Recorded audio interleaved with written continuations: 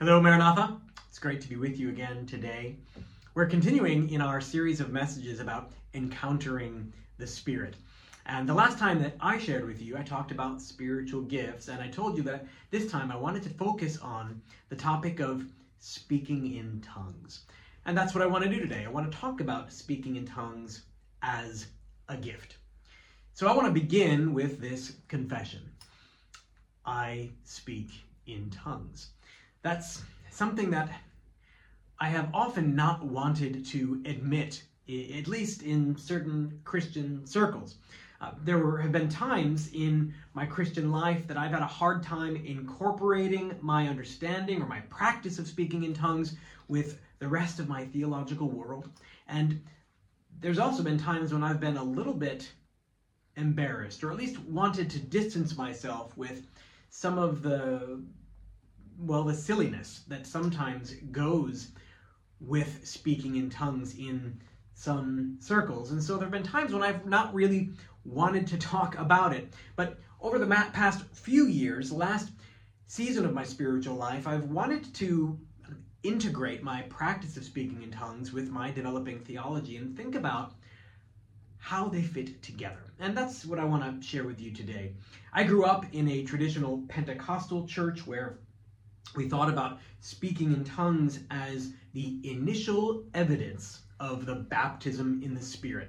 There's a lot of vocabulary there, religious sort of church vocabulary, but that style of theology thinks about the baptism in the Spirit as a second event after salvation, that a believer is saved when they place faith in Jesus for their salvation, and then at some later stage, or maybe shortly after, but some other event happens where you are then baptized in the Spirit and equipped supernaturally with gifts of the Spirit, and the initial evidence that a person has been baptized in the Spirit is that they are able to speak in tongues. I want to talk about all of the things that I just said. I want to unpack that a little bit and share how my view has changed. Now, I said that I still speak in tongues, and that's true, although both my practice of speaking in tongues has grown and matured, as I think it should, but also my understanding of speaking in tongues has changed quite a bit from the theology that I grew up with in that Pentecostal context. I first came across another view of it when I went to university, really, and growing up in the church, and most of I knew that there were churches where they didn't speak in tongues, but when I started applying to universities and I wanted to study the Bible, to study theology, the first school that was on my list, the top school on my list, I wrote to them, was in conversation with them, I had started the application process, and I discovered that they had a policy of forbidding speaking in tongues on campus. And that was the first time that I was even aware that there was this anti-charismatic or anti-speaking in tongues camp.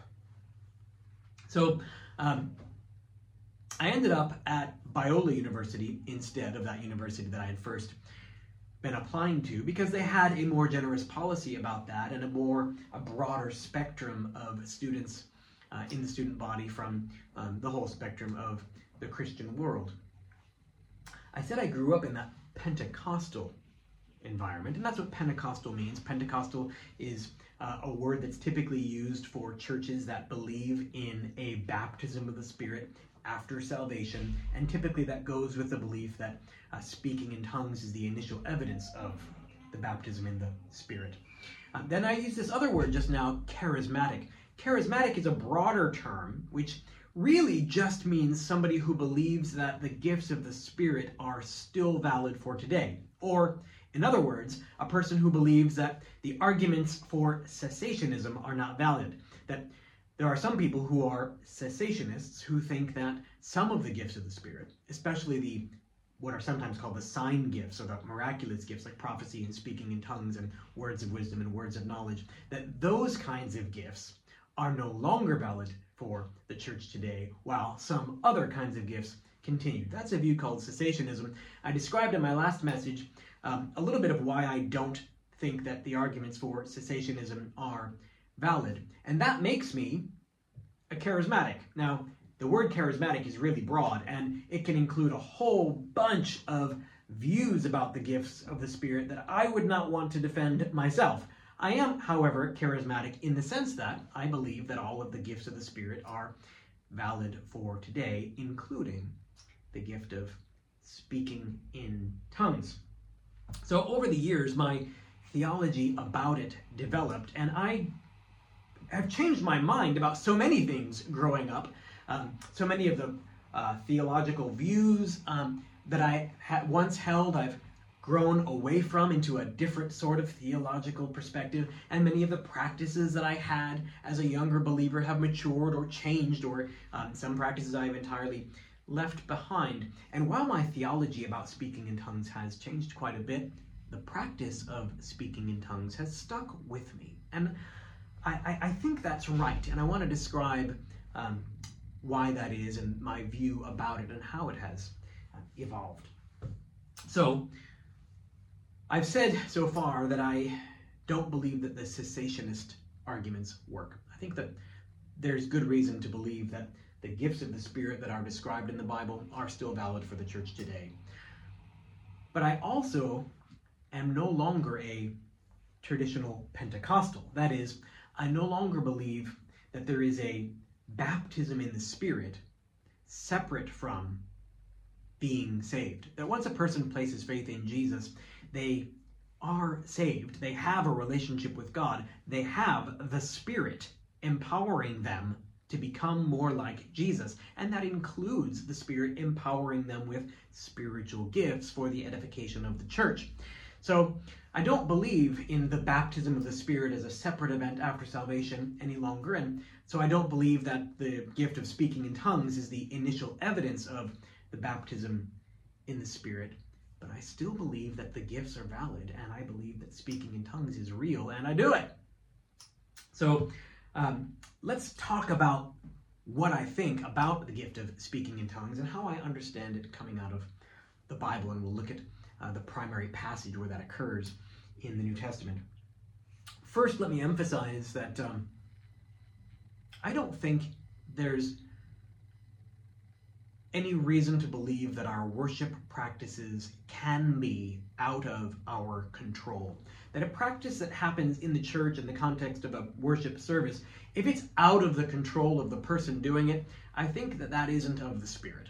So I think we want to say that the Spirit empowers us as a body of worshipers, and He does that by transforming our character, by moving us toward Christ-likeness, by shaping us, not by controlling us like puppets, or animating us to do things that we otherwise wouldn't do, or didn't remember doing, or don't have control over. That's not the work of the Spirit. And that's, I think, consistent with everything that we see in the New Testament about the role of the Spirit in transforming us, not in controlling us.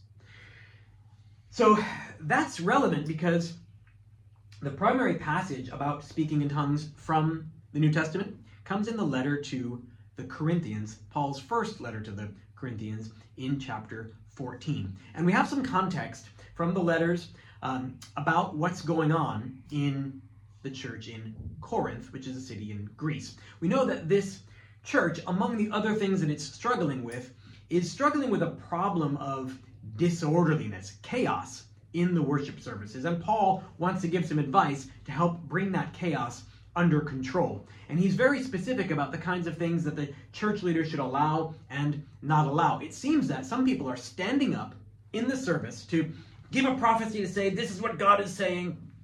And at the same time, somebody else is standing up to read a scripture passage, and somebody else is getting up and speaking in tongues, that is, speaking in a language that nobody else understands. And these things are all happening at once. And people are using their spiritual gifts as kind of a badge of their own spiritual superiority to show off what they can do. And Paul thinks that all of that chaos is not from God. It's got to come under control. Orderliness is a value that he has in the worship service. But then also he thinks the motivation needs to change. We don't use our spiritual gifts as a badge of our superiority or of our maturity, but rather in worship to God and in service to the body of Christ. So that's the context of 1 Corinthians chapter 14, where Paul talks about the gift of speaking in tongues. Let me read an extended passage beginning in 1 Corinthians chapter 14, verse 1. Follow the way of love, and eagerly desire the gifts of the Spirit, especially prophecy. For anyone who speaks in a tongue does not speak to people, but to God. Indeed, no one understands them. They utter mysteries by the Spirit. But the one who prophesies speaks to people for their strengthening, encouraging, and comfort. Anyone who speaks in a tongue edifies themselves, but the one who prophesies edifies the church. I would like every one of you to speak in tongues, but I would rather have you prophesy. The one who prophesies is greater than the one who speaks in tongues, unless someone interprets, so that the church may be edified. Now, brothers and sisters, if I come to you and speak in tongues, what good will it be to you unless I bring you some revelation or knowledge or prophecy or word of instruction? Even in the case of lifeless things that make sounds such as the pipe or harp, how will anyone know what tune is being played unless there is a distinction in the notes? Again, if the trumpet does not sound a clear call, who will get ready for battle? So it is with you. Unless you speak intelligible words with your tongue, how will anyone know what you are saying? You will just be speaking into the air. Undoubtedly, there are all sorts of languages in the world, yet none of them is without meaning. If then I do not grasp the meaning of what someone is saying, I am a foreigner to the speaker, and the speaker is a foreigner to me. So it is with you.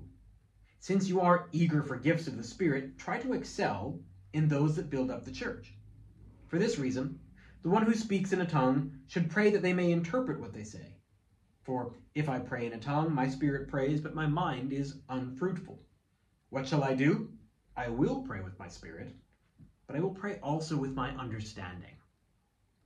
I will sing with my spirit, but I will also sing with my understanding. Otherwise, when you are praising God in the Spirit, how can someone else, who is now put in the position of an inquirer, say amen to your thanksgiving, since they do not know what you're saying? You're giving thanks well enough, but no one else is edified. I thank God that I speak in tongues more than all of you, but in the church, I would rather speak 5 intelligible words to instruct others than 10,000 words in a tongue. That's 1 Corinthians 14, verse 1 to 18. So Paul is describing this gift of speaking in tongues in its prophetic or public kind of use. It seems that there are some people who want to stand up in the church and speak in tongues, that is, to speak in a language that nobody else in the congregation can understand, a language that isn't a modern language, perhaps, a language that is just a language between them and God, and they're going to speak in that language for everybody to hear in a prophetic kind of function. Paul says, if that's going to happen, then there should be somebody to interpret it so that everybody can be edified. Everybody can be instructed. They can receive something from it. Otherwise, what good is it that you're standing up and going on in this language that nobody else understands? So that's the first use that Paul describes in this passage of speaking in tongues.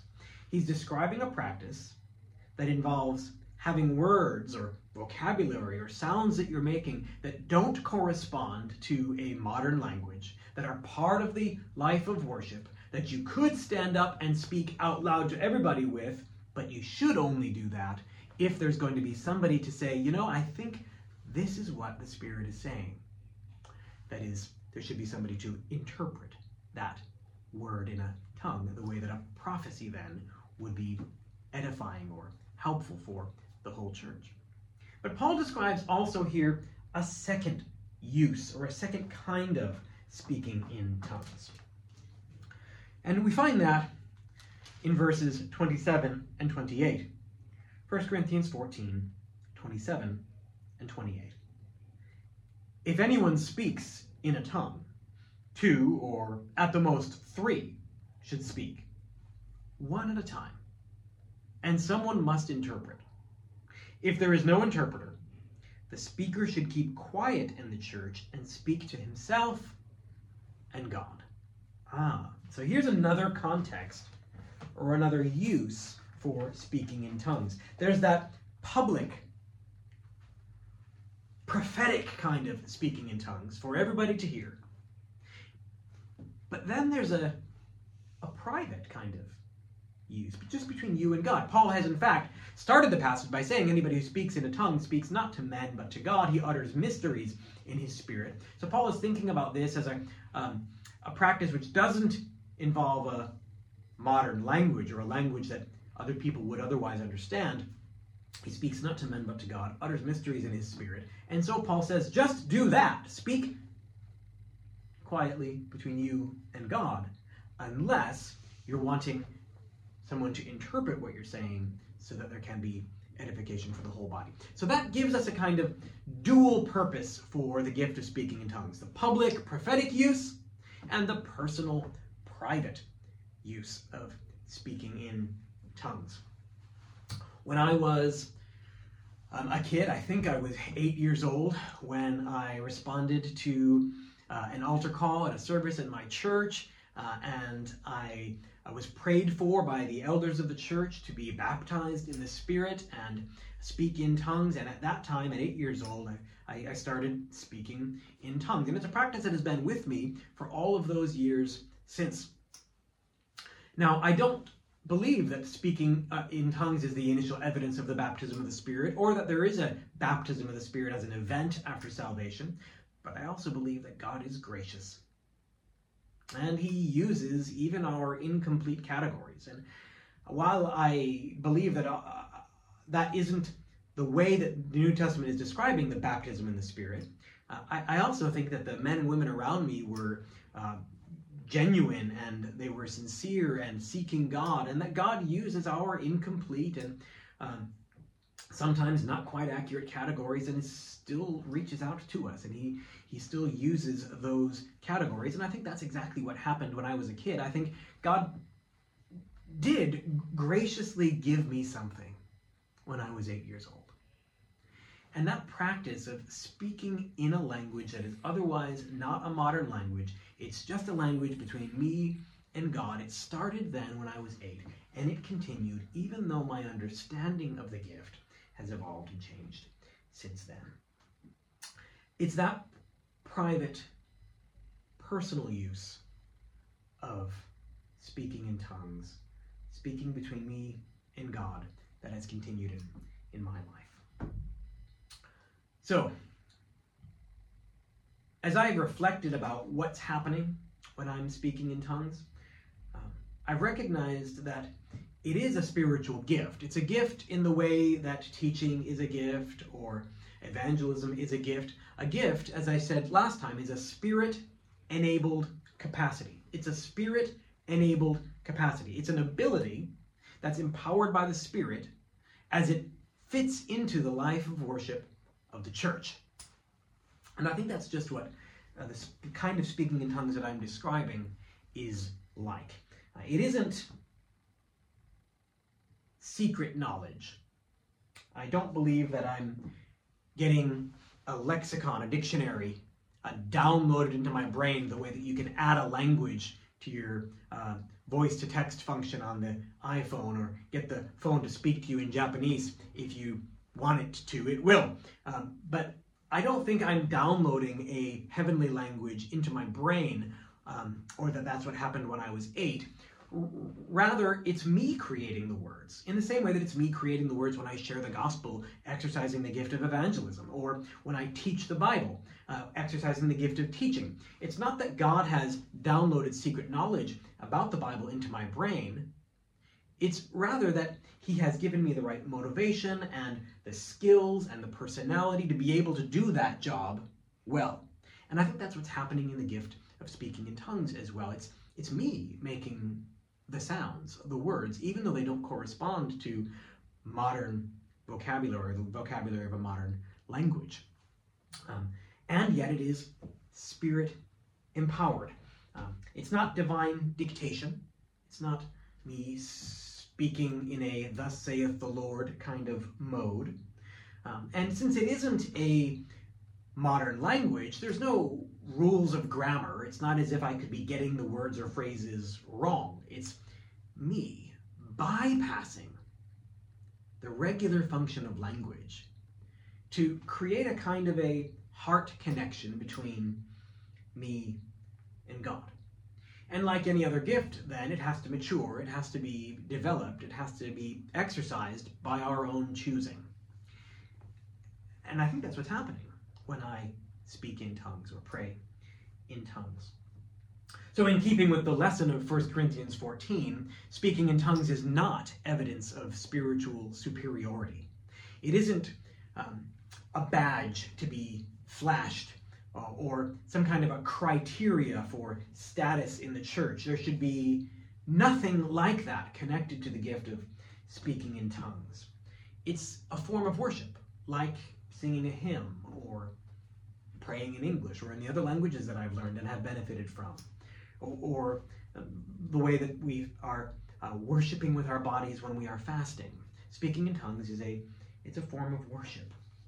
And when I'm speaking in tongues, I'm exercising a gift, a Spirit-enabled capacity. And the Spirit's job overall in me and in the body of Christ is to move us toward Christ-likeness, to be transforming us, to make us more like Jesus. So I speak in tongues when I'm focusing on God. And I don't have to be looking for things to say to God.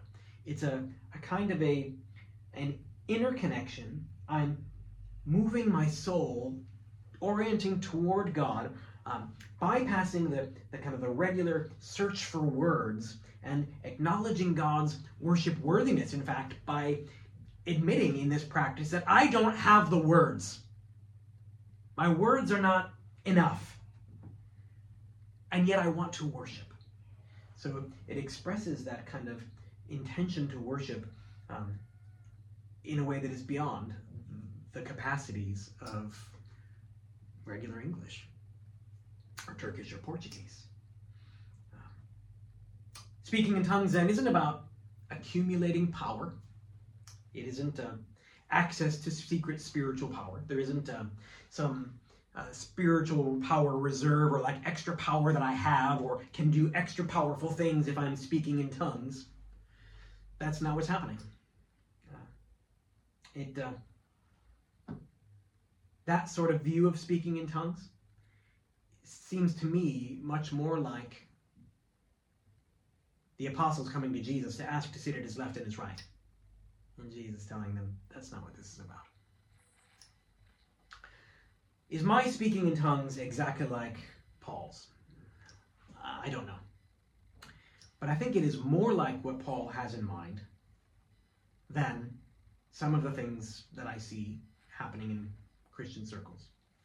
And I think the view of speaking in tongues that I've just described will probably come under criticism from both sides. That is, there's the Pentecostal charismatic camp that will probably criticize my view of speaking in tongues as I've just described it as being not spiritual enough or not supernatural enough. But I do believe that God does give us spiritual and supernatural insight sometimes, and gives us an insight about things that we otherwise could not have known to pray for or to speak to somebody. He leads us in that way. Still, my view of speaking in tongues is about connecting my ability to pray with the Spirit's power and bypassing language to speak to God in this heart connection kind of way. On the other hand, there are sort of the anti-charismatic, the cessationist camp will criticize my view of speaking in tongues, probably pointing to the possibility of the abuse of gifts. That's often something that I hear, but the spiritual gifts can be abused.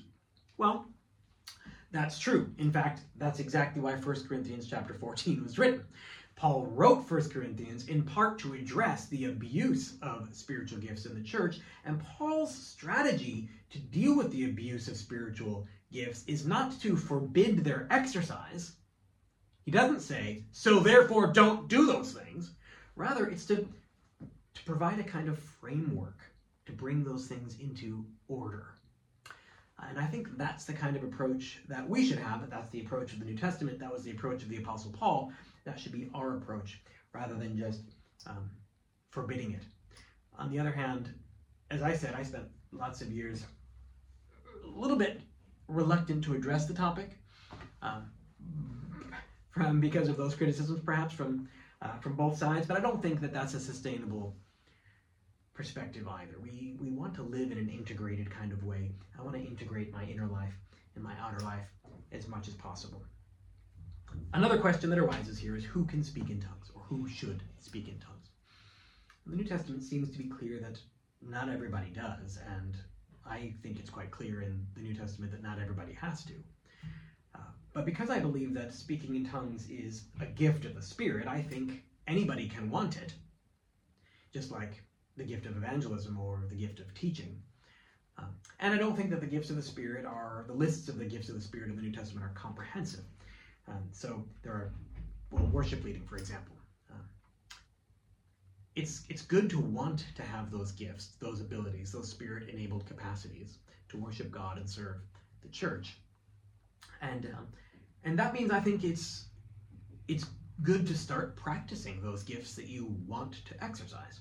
So in the case of speaking in tongues, I think it's okay to just start doing it.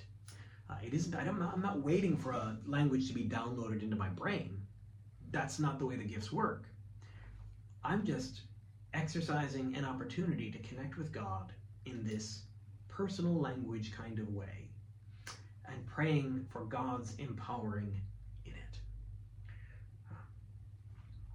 I have a poem that I wrote about this that maybe expresses better what I want to say about it than everything I've said in these previous 25 minutes.